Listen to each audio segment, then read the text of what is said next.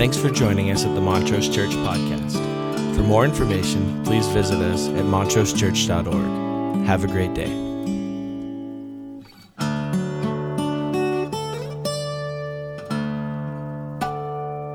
Eric's doing pretty good. I am too. So's James. New microphone. How you like it? Look good? It's brand new. Brand spanking new. Didn't even know. Just put it on. Changed things up on me. So we are wrapping up the series called Attitude Matters. It doesn't seem terribly profound, does it? Attitude matters. Turns out attitude matters. Attitude matters. I'll be glad when this one's over so we don't have to think about how much our attitude matters anymore. Amen? Just get back to having my other old attitude and just living in that. And it seems like if there was ever a time in the life of the church, but far beyond that, into our own homes and families, into the way the divisiveness has gotten down inside of our relationships. If there's ever been a time to say out loud, attitude matters, it's right now. And what would be terrible is to spend 6 or 7 weeks in the book of Galatians wrestling with the issues surrounding attitude and then to go out from here and have a bad attitude. Wouldn't that be awful? I mean, that would cause you to question your call. And I've been thinking about these words this week, so brace yourself. You are the light of the world. A city set on a hill cannot be hidden. It's almost like Jesus is saying, people are going to see you. What they see may be a question, but they are going to see you. You are the light of the world. A city set on a hill cannot be hidden. And maybe you know that you're saying, well, you're playing fast and loose with the exegesis there. I don't think that's what he was saying. Because he does later then follow it up with this little editorial piece. Therefore, let your light shine in such a way that they see your philosophical arguments. Because we do like to make this spiritual journey philosophical, don't we? No, I am having a good attitude. You just can't see it under all of the righteousness. I got layers of righteousness hitting you right square in the face, and you just can't see my good deeds. So he gets it out of that philosophical, and he says, so that they see your good deeds. And because of the good deeds and the nature of the deeds, they immediately think, this can't be about this person. They can't be that nice. They can't have that good of an attitude. See how I did that? I brought that back to that attitude thing. That they see your good deeds, and they immediately go, I'm giving praise to the Father in heaven. Because this is an otherworldly kind of love and grace that's getting expressed. This isn't the normal kind. This is a different kind.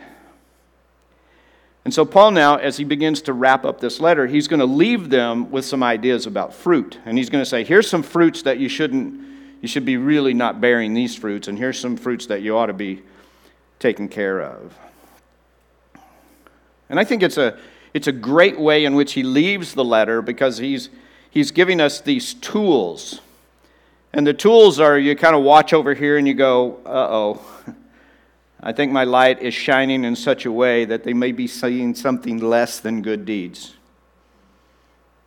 And then you can look over here and go, yeah, I must be rightly connected to the vine because the fruit that's growing out of my life is reflective of that connection to the Spirit of God.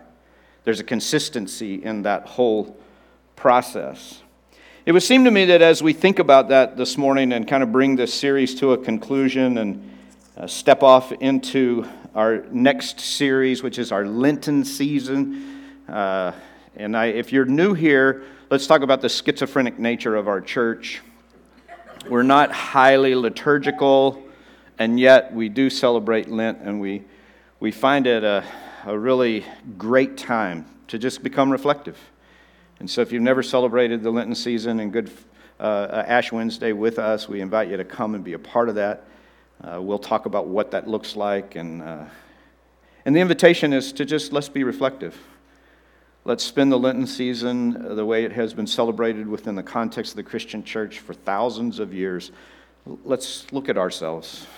And let's let the Holy Spirit speak to us as we journey towards Easter and the celebration. So I think that there's a brilliance to this whole fruit concept, because I don't know about you, but I can rationalize a lot of things. I can rationalize a lot of things about my behavior. I can rationalize a lot of things about what goes on in the world. And I think Jesus must have understood that, because it was an intricate part of his teaching. Is let's get it out of your head and let's get it into somewhere else. How about this? You will know a tree by its fruit. You don't have to do a lot of extrapolating.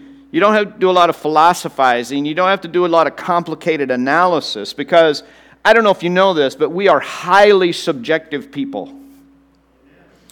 And most of our subjectivism indicates that we're okay, but other people are a little nuts. Amen? I mean, we don't say that out loud. That's being polite. But underneath, somewhere, we're like, well, I got it together. I'm pretty good. I've said this over and over. If we didn't think it was right, we wouldn't think it. We'd think something else. So what we think is right, and we're pretty attached to it. And we can rationalize almost anything. Oh no, I'm bearing good fruit. No, I'm being loving. Oh, this is loving. I know it hurts, but it's loving. I know you don't feel love, but trust me, it's loving. And Jesus speaks these words in the context of the Pharisees, who have rationalized their behavior to the point, we get the irony of this, to the point that when the Son of God shows up in human flesh, they cannot tolerate or recognize him. That's some fancy rationalizing. And so Jesus just simply says, listen, at some point, let's simplify this. It's about the fruit of your life. It's about what's getting born in the story of your life. Matthew 7:15. Watch out for false prophets. It's almost like Jesus knew. They come to you in sheep's clothing, but inwardly they are ferocious wolves. We read this, we don't ever stop and go, why would you need to know this information? I mean, why would this be important? Well, because there are people in sheep's clothing that they're really not in it for the best things. So how do we figure this out? By their fruit you will recognize them. Do people pick grapes from thorn bushes or figs from thistles? Likewise, every good tree bears good fruit, but a bad tree bears bad fruit. A good tree cannot bear bad fruit, and a bad tree cannot bear good fruit. And I know what we'll do. We'll make this complicated. Well, now, exactly what do you mean by fruit? Because I know there's fruit that's sour, but it turns out it's good. It's just sour fruit that bears, I think we know what it means, don't we? Like a good life bears good fruit. And if we have any question, Paul's going to wrap up this letter by telling us what the good fruit looks like. Love, joy, peace, patience, kindness, gentleness, faithfulness, self-control. He's going to clear it up. Here's what the measure is, because we are so subjective about what we mean and what our intention is, so that Jesus says, listen, you can't really do that. If you live up here in your own head, wherever you go, there you are. But sometimes you have to hover at 10,000 feet and look, and you have to just go, what kind of fruit is getting born in my life? What's really coming out of it? What are the real things, the good deeds that cause others to look up? Jesus has summarized it for us. He said, listen, here's what it all is about. You take away all the confusion, you take away all the Pharisaical law, you take away all the layers and layers. Love the Lord your God with all your heart and love your neighbor as yourself. Upon these two things hang all the law, turns. All the law and the prophets turn on this one point. And then as if that weren't enough, and we've said it I've tried to say this every single Sunday of this series, but if it hasn't come across clearly, let me take a moment now. Matthew 7:12. Let me boil it down even further. Treat other people the way you want to be treated. Do unto others as you would have them do unto you. All the law and the prophets are contained in this phrase. And what a simple thing. Am I thinking about others the way I want to be thought of? Am I speaking about others in the way that I want to be talked about? Am I treating others? Am I regarding others? It seems so simple to get it down into these terms where it's hard. And this is where attitude really matters. Because I can't hide from this. I can't really hide from it. I'm to love others. I remember years ago when I went into my first biblical theology class, and I'm scarred from this experience. Walter Kaiser, Toward an Old Testament Theology. That's the name of the book. The textbook is burned it's on my shelf right now. I've thrown away many books. I don't throw this book away. It scarred me for life. And I remember the first day of class, I got the syllabus, and I looked at it, and I go, this is a joke. Because literally, the reading assignments were 5 pages. Tonight, read 5 pages. What? I'd not taken a class in college that had that little reading. The whole textbook was 126 pages long. The whole textbook for the whole semester. 126 pages long. I was like, this is going to be great. Opened that book up, read the first sentence, and I said, uh-oh. I have no idea what this book is about. I don't know 50% of the words in this sentence, and the only ones I do know are the conjunctions that are holding the rest of the words together. And I remember going down the hall and knocking on the door of somebody else in the class, and they said, did you start your reading yet? He's like, no, I saved it till midnight because there's only 5 pages. And I look, you might want to read the first paragraph there. 20 minutes later, there were 5 of us in the hall with a dictionary. And we spent that semester learning a new language that we did not know. And I remember thinking, I've been in Sunday school my whole life. This is about the Old Testament. I can tell you the stories. How did it get so complicated? Now, by the way, I love that stuff, just so you know. But don't we take simple stuff and turn it into complicated stuff? And so when we say love the Lord your God with all your heart and your neighbor as yourself, don't we make that more complicated? Because we rationalize and subjectivize that, is that a word? Subjectivize all that stuff inside of us until we're like, yeah, I'm doing pretty good. What about the fruit? Do unto others as you would have them do unto you. So Paul now starts to wrap up the letter, Galatians 5:13. Listen to it. But you, brothers and sisters, were called to be free. But do not use your freedom to indulge the flesh. Rather, serve one another humbly in love.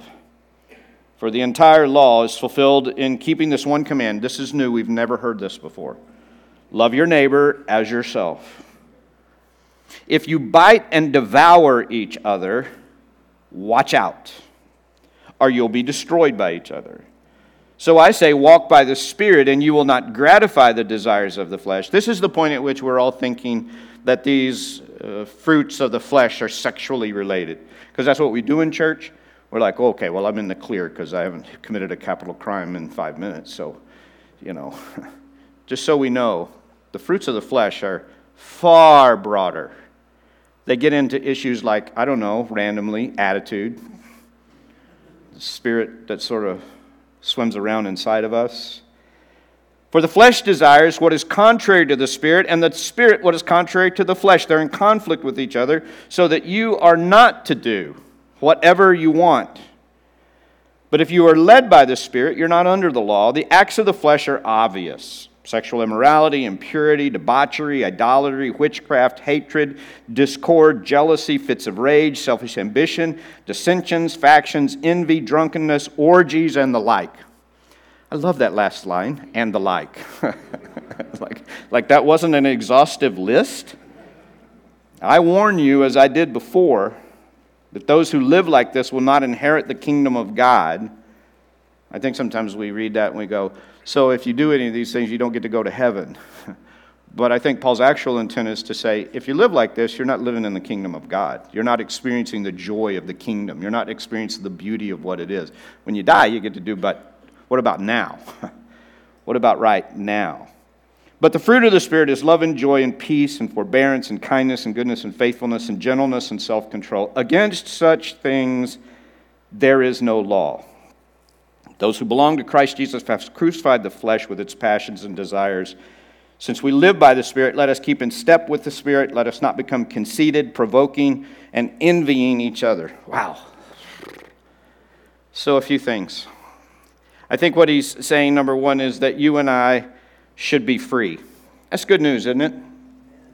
How much freedom do you feel? Ought to be free.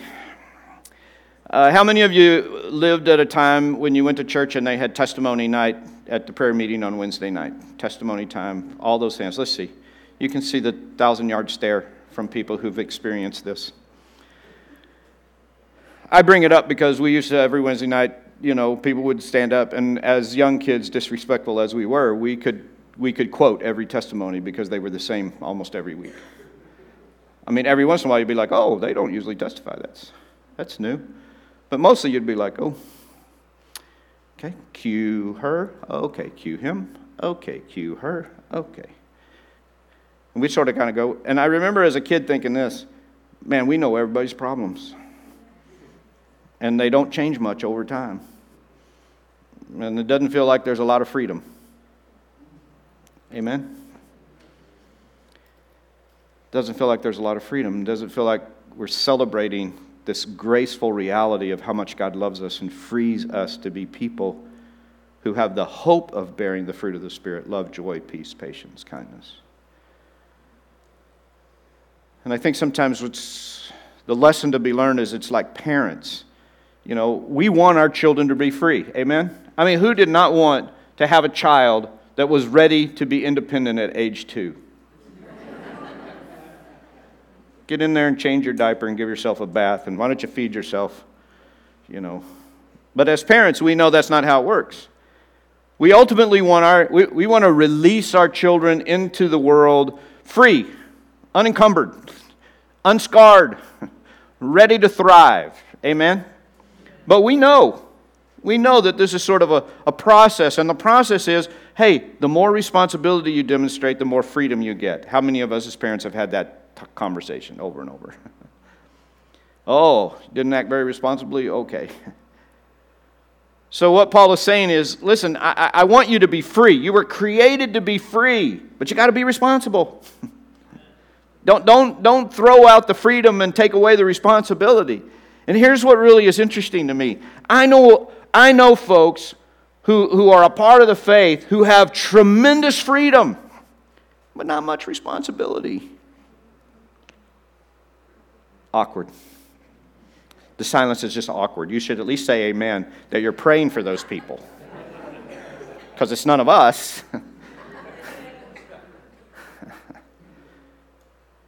But I know people on the other end of that. They're all responsibility. And there's no freedom.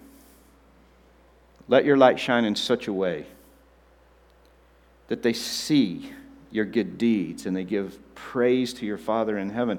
If I live over here out of balance in the freedom world, I'm not letting my light shine. And if I live over here encumbered in this responsibility but have no freedom, who wants to be a part of that?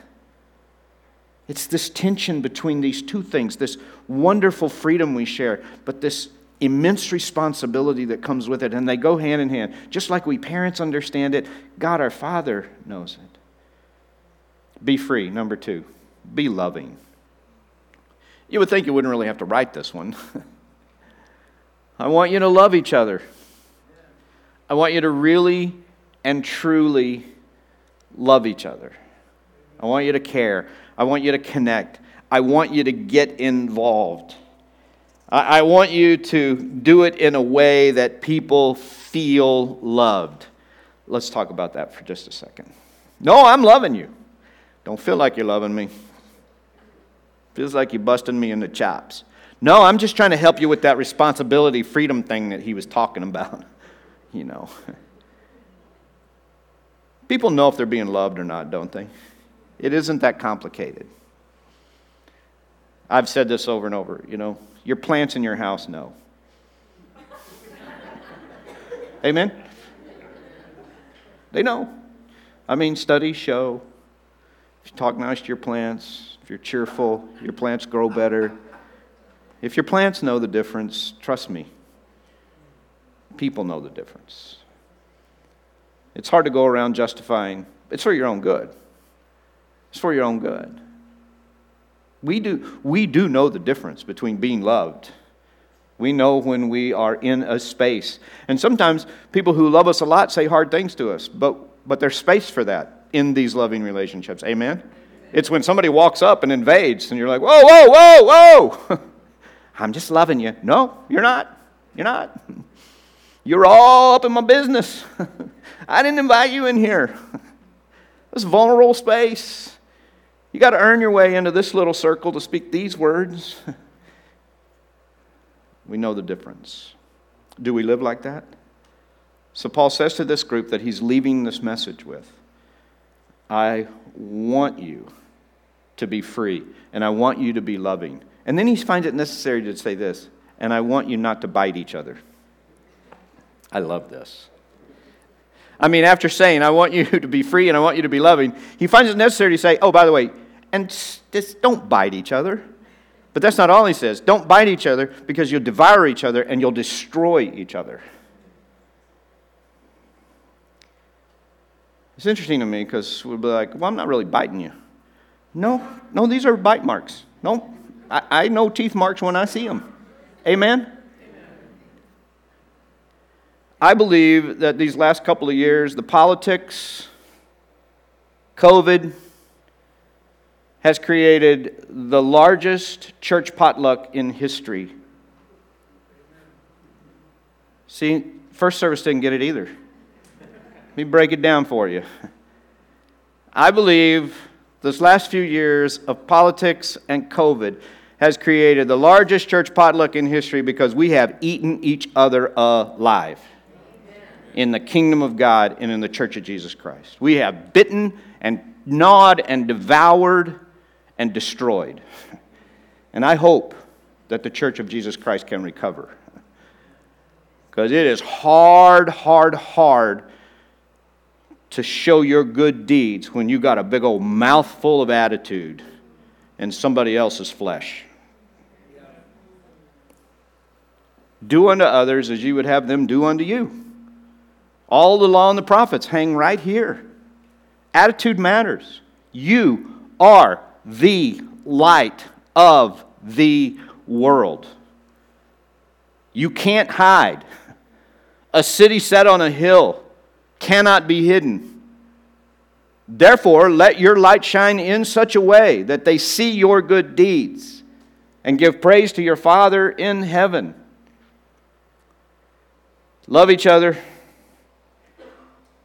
Don't bite each other. And then he says, don't have any flesh fruit. I'm going to read this in a second, but I'm going to talk about something that I don't know anything about and I didn't formulate well. So whatever comes out now, apologies in advance. When I think about human relationships and I think about what it means and what we're looking for, I think what we're looking for is what he describes as the fruit of the Spirit. What do I want from other human beings? I want love. I want joy. I want peace. I want patience and kindness and gentleness and faithfulness and self-control. My 4 daughters, what did I hope their husbands would be like? Love, joy, peace, patience, kindness, faithfulness, gentleness, self-control. That's what I hoped. And in our culture today, it seems like we have decided that flesh fruit somehow leads to spirit fruit. That's what our culture tells us. Indulge the flesh fruit and you'll end up with some love and joy and peace and patience. Because that's what we're after. There is no amount of flesh fruit that can get you over to spirit fruit. And let me now say the other thing that I think. Unless you have spirit fruit, the flesh fruit is never fulfilling or meaningful. In fact, it's exactly the opposite of what we think. I got to find somebody full of love and joy and peace and patience and kindness so that this part can be a healthy, godly part.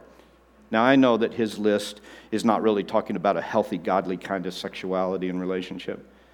Therefore, I didn't think it all through, but I feel like it's important to say this out loud.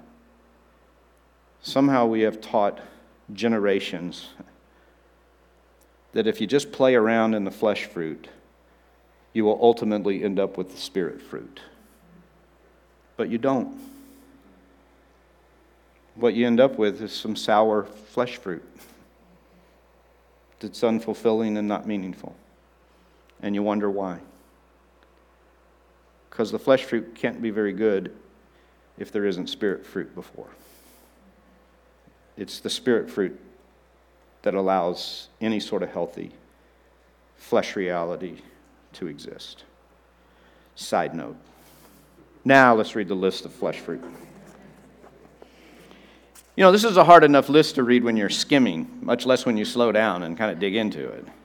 Thankfully, we don't have many of these, so we're okay. Don't bear the fruit of sexual immorality. That's pretty self-explanatory. Don't bear the fruit of impurity. That means any fruit that would cause you to feel awkward in the presence of God. It's literally what the Greek word means. Debauchery. Oh, finally, we don't have that. We don't even know what it is. Skip over that. It's defined as to know no restraint, but to do whatever any whim or lack of respect may suggest. That's so hard because I think we do capitalize this list as sexuality. And there are certainly sexual overtones in it, but it turns out you can be debauched about a lot of things. Any unrestrained whim. Anytime we indulge in unrestrained whim, without regard to respect, we are in this mode of debauchery. Idolatry, that's the sin in which material things have taken the place of God. Witchcraft, finally one we're not really worried about. Shoo! Except originally what the word meant is it meant the chemical enhancement of our bodies in order to have divine experiences. It meant enhancing ourselves. In fact, the word originally in Greek just meant chemical abuse. But then it became chemical abuse directly connected to some sort of spiritual enlightenment. It was like Jesus knew that the 60s and 70s were going to happen. Wow, you can't believe what I saw. But somehow the invitation is to a life in which we actually seek to be fully conscious of the presence and the grace of a loving God. Hatred. And listen to how this word is defined. The tendency to be hostile towards other people. What? I thought it was to be really hostile towards other people. I didn't know it was any hostility towards other people. Discord. That's where rivalries and differing points of view lead to quarreling and divisiveness. Well, we're in the clear on that one. No problems. Jealousy, the desire for what others have. Uncontrolled temper. Fits of rage. I think we're all okay. Let's read what it says. Bursts of anger that flare up and then die down. Well, that's awkward. I've mentioned to you that we just have a new grandbaby in Orange County, so we've been driving back and forth across L.A.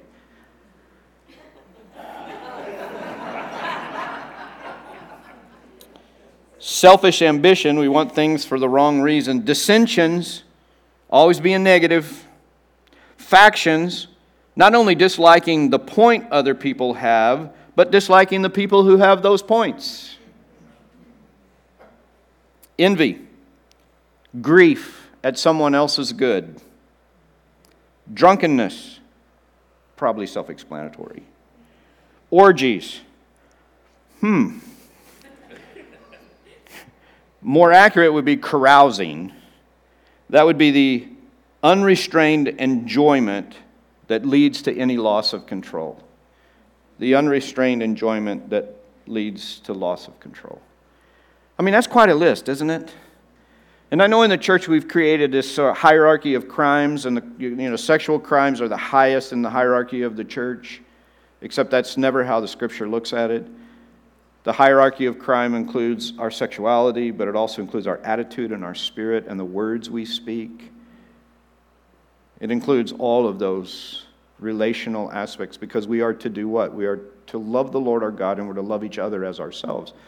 We are to treat other people as we want to be treated. On these things hang all the law and the prophets. And if we haven't gotten it yet, now he says, but the fruit of the Spirit is love. And it's joy. Joy. Why is it that we find cynicism to be more mature than joy? Because we do. I'm watching my grandkids, and when they're like little, they have unrestrained joy. But it only takes them a little while to learn. Hey, how'd you like that movie? What'd you think of the new toy? Because somehow they've understood that to be a little more cynical is maturity. That's what their parents do, so they're going to do it. I think a lot of us, we have a hard time expressing joy. We just feel like, well, that'd just be silly. I'd be silly if I was joyful. But the fruit of the Spirit is not what we're concentrating. It's when we're rightly connected to the Spirit, this fruit grows in our life. Love and joy and peace. Who doesn't want to be in the presence of people who are a part of peace? Is that who we are?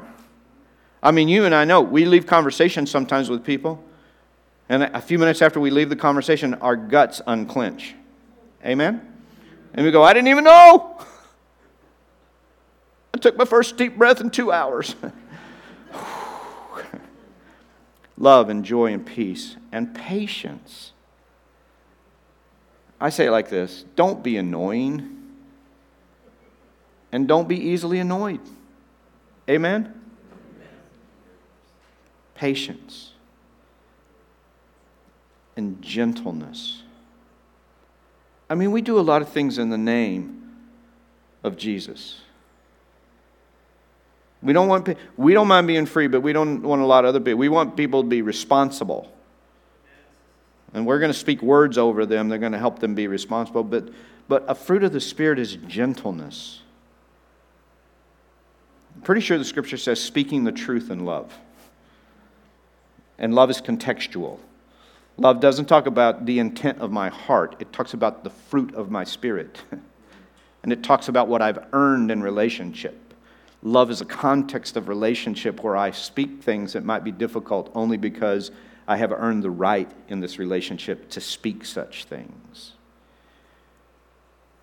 Faithfulness, self-control. Are these the fruits of our lives? Is this what's coming out? And so Paul leaves then the Galatians with this call. I want you to practice grace, not legalism. And so that he then says, against such things there is no law. You can't get love and joy and peace and patience and kindness and gentleness and faithfulness and self-control out of legalism. It only comes from being rightly connected to the source of all of these things, God. It comes from a relationship with a loving God that then speaks into our culture. You know what would be awesome? What would be awesome if a whole bunch of individuals said, you know what? I'm going to quit making this philosophical and complicated. And I'm going to make it super practical. I'm supposed to love other people. And they ought to be able to recognize. In fact, by this will all people know that you are my disciples, by your love one for another. Everybody will know when we start loving each other and them. And we won't have to explain it. No, I am loving you. We won't have to do that. No, I'm not biting you. Yeah, teeth marks. Real teeth marks. What would happen if, as individuals, we said, I'm committing to that. I'm just committing to it. The simplicity. I'm not going to listen to my rationalizing anymore. I'm going to look at the fruit of my life, and I'm going to get connected in a way, and I'm going to speak words that are consistent with the place that I'm connected to the Spirit of a living, loving, holy God. I have freedom, but I have responsibility. And what would happen to a church full of a bunch of individuals like that? See, I don't think the church is out of style, it's just out of touch. It just has become insular. It turns out you are the light of the world. You're it. City set on a hill cannot be hidden. Therefore, let your light shine in such a way that they see your good deeds and give praise to your Father in heaven. God, would you search us? Thank you for this wonderful letter, for Paul's passion for grace, for his passion to fight for the good things, love and connection. And would you help us? In fact, as we close and we sing these words together, would you hear the cry of our hearts, our response to your word, and of all the things that could happen in this journey through this wonderful letter, we would hate to leave it, to spend all these weeks talking about how much attitude matters and find ourselves with a bad attitude. So would you search us? Would you allow us in these closing moments and then through the course of this day to sit down and maybe write a few things that your Spirit has spoken to us about, specific, transforming. And may this be a place where we constantly treat others the way we want to be treated. We pray it in Jesus' name, and everybody said together, amen. Will you stand as we respond to the word? Thanks for joining us at the Montrose Church Podcast. For more information, please visit us at www.montrosechurch.org. Have a great day.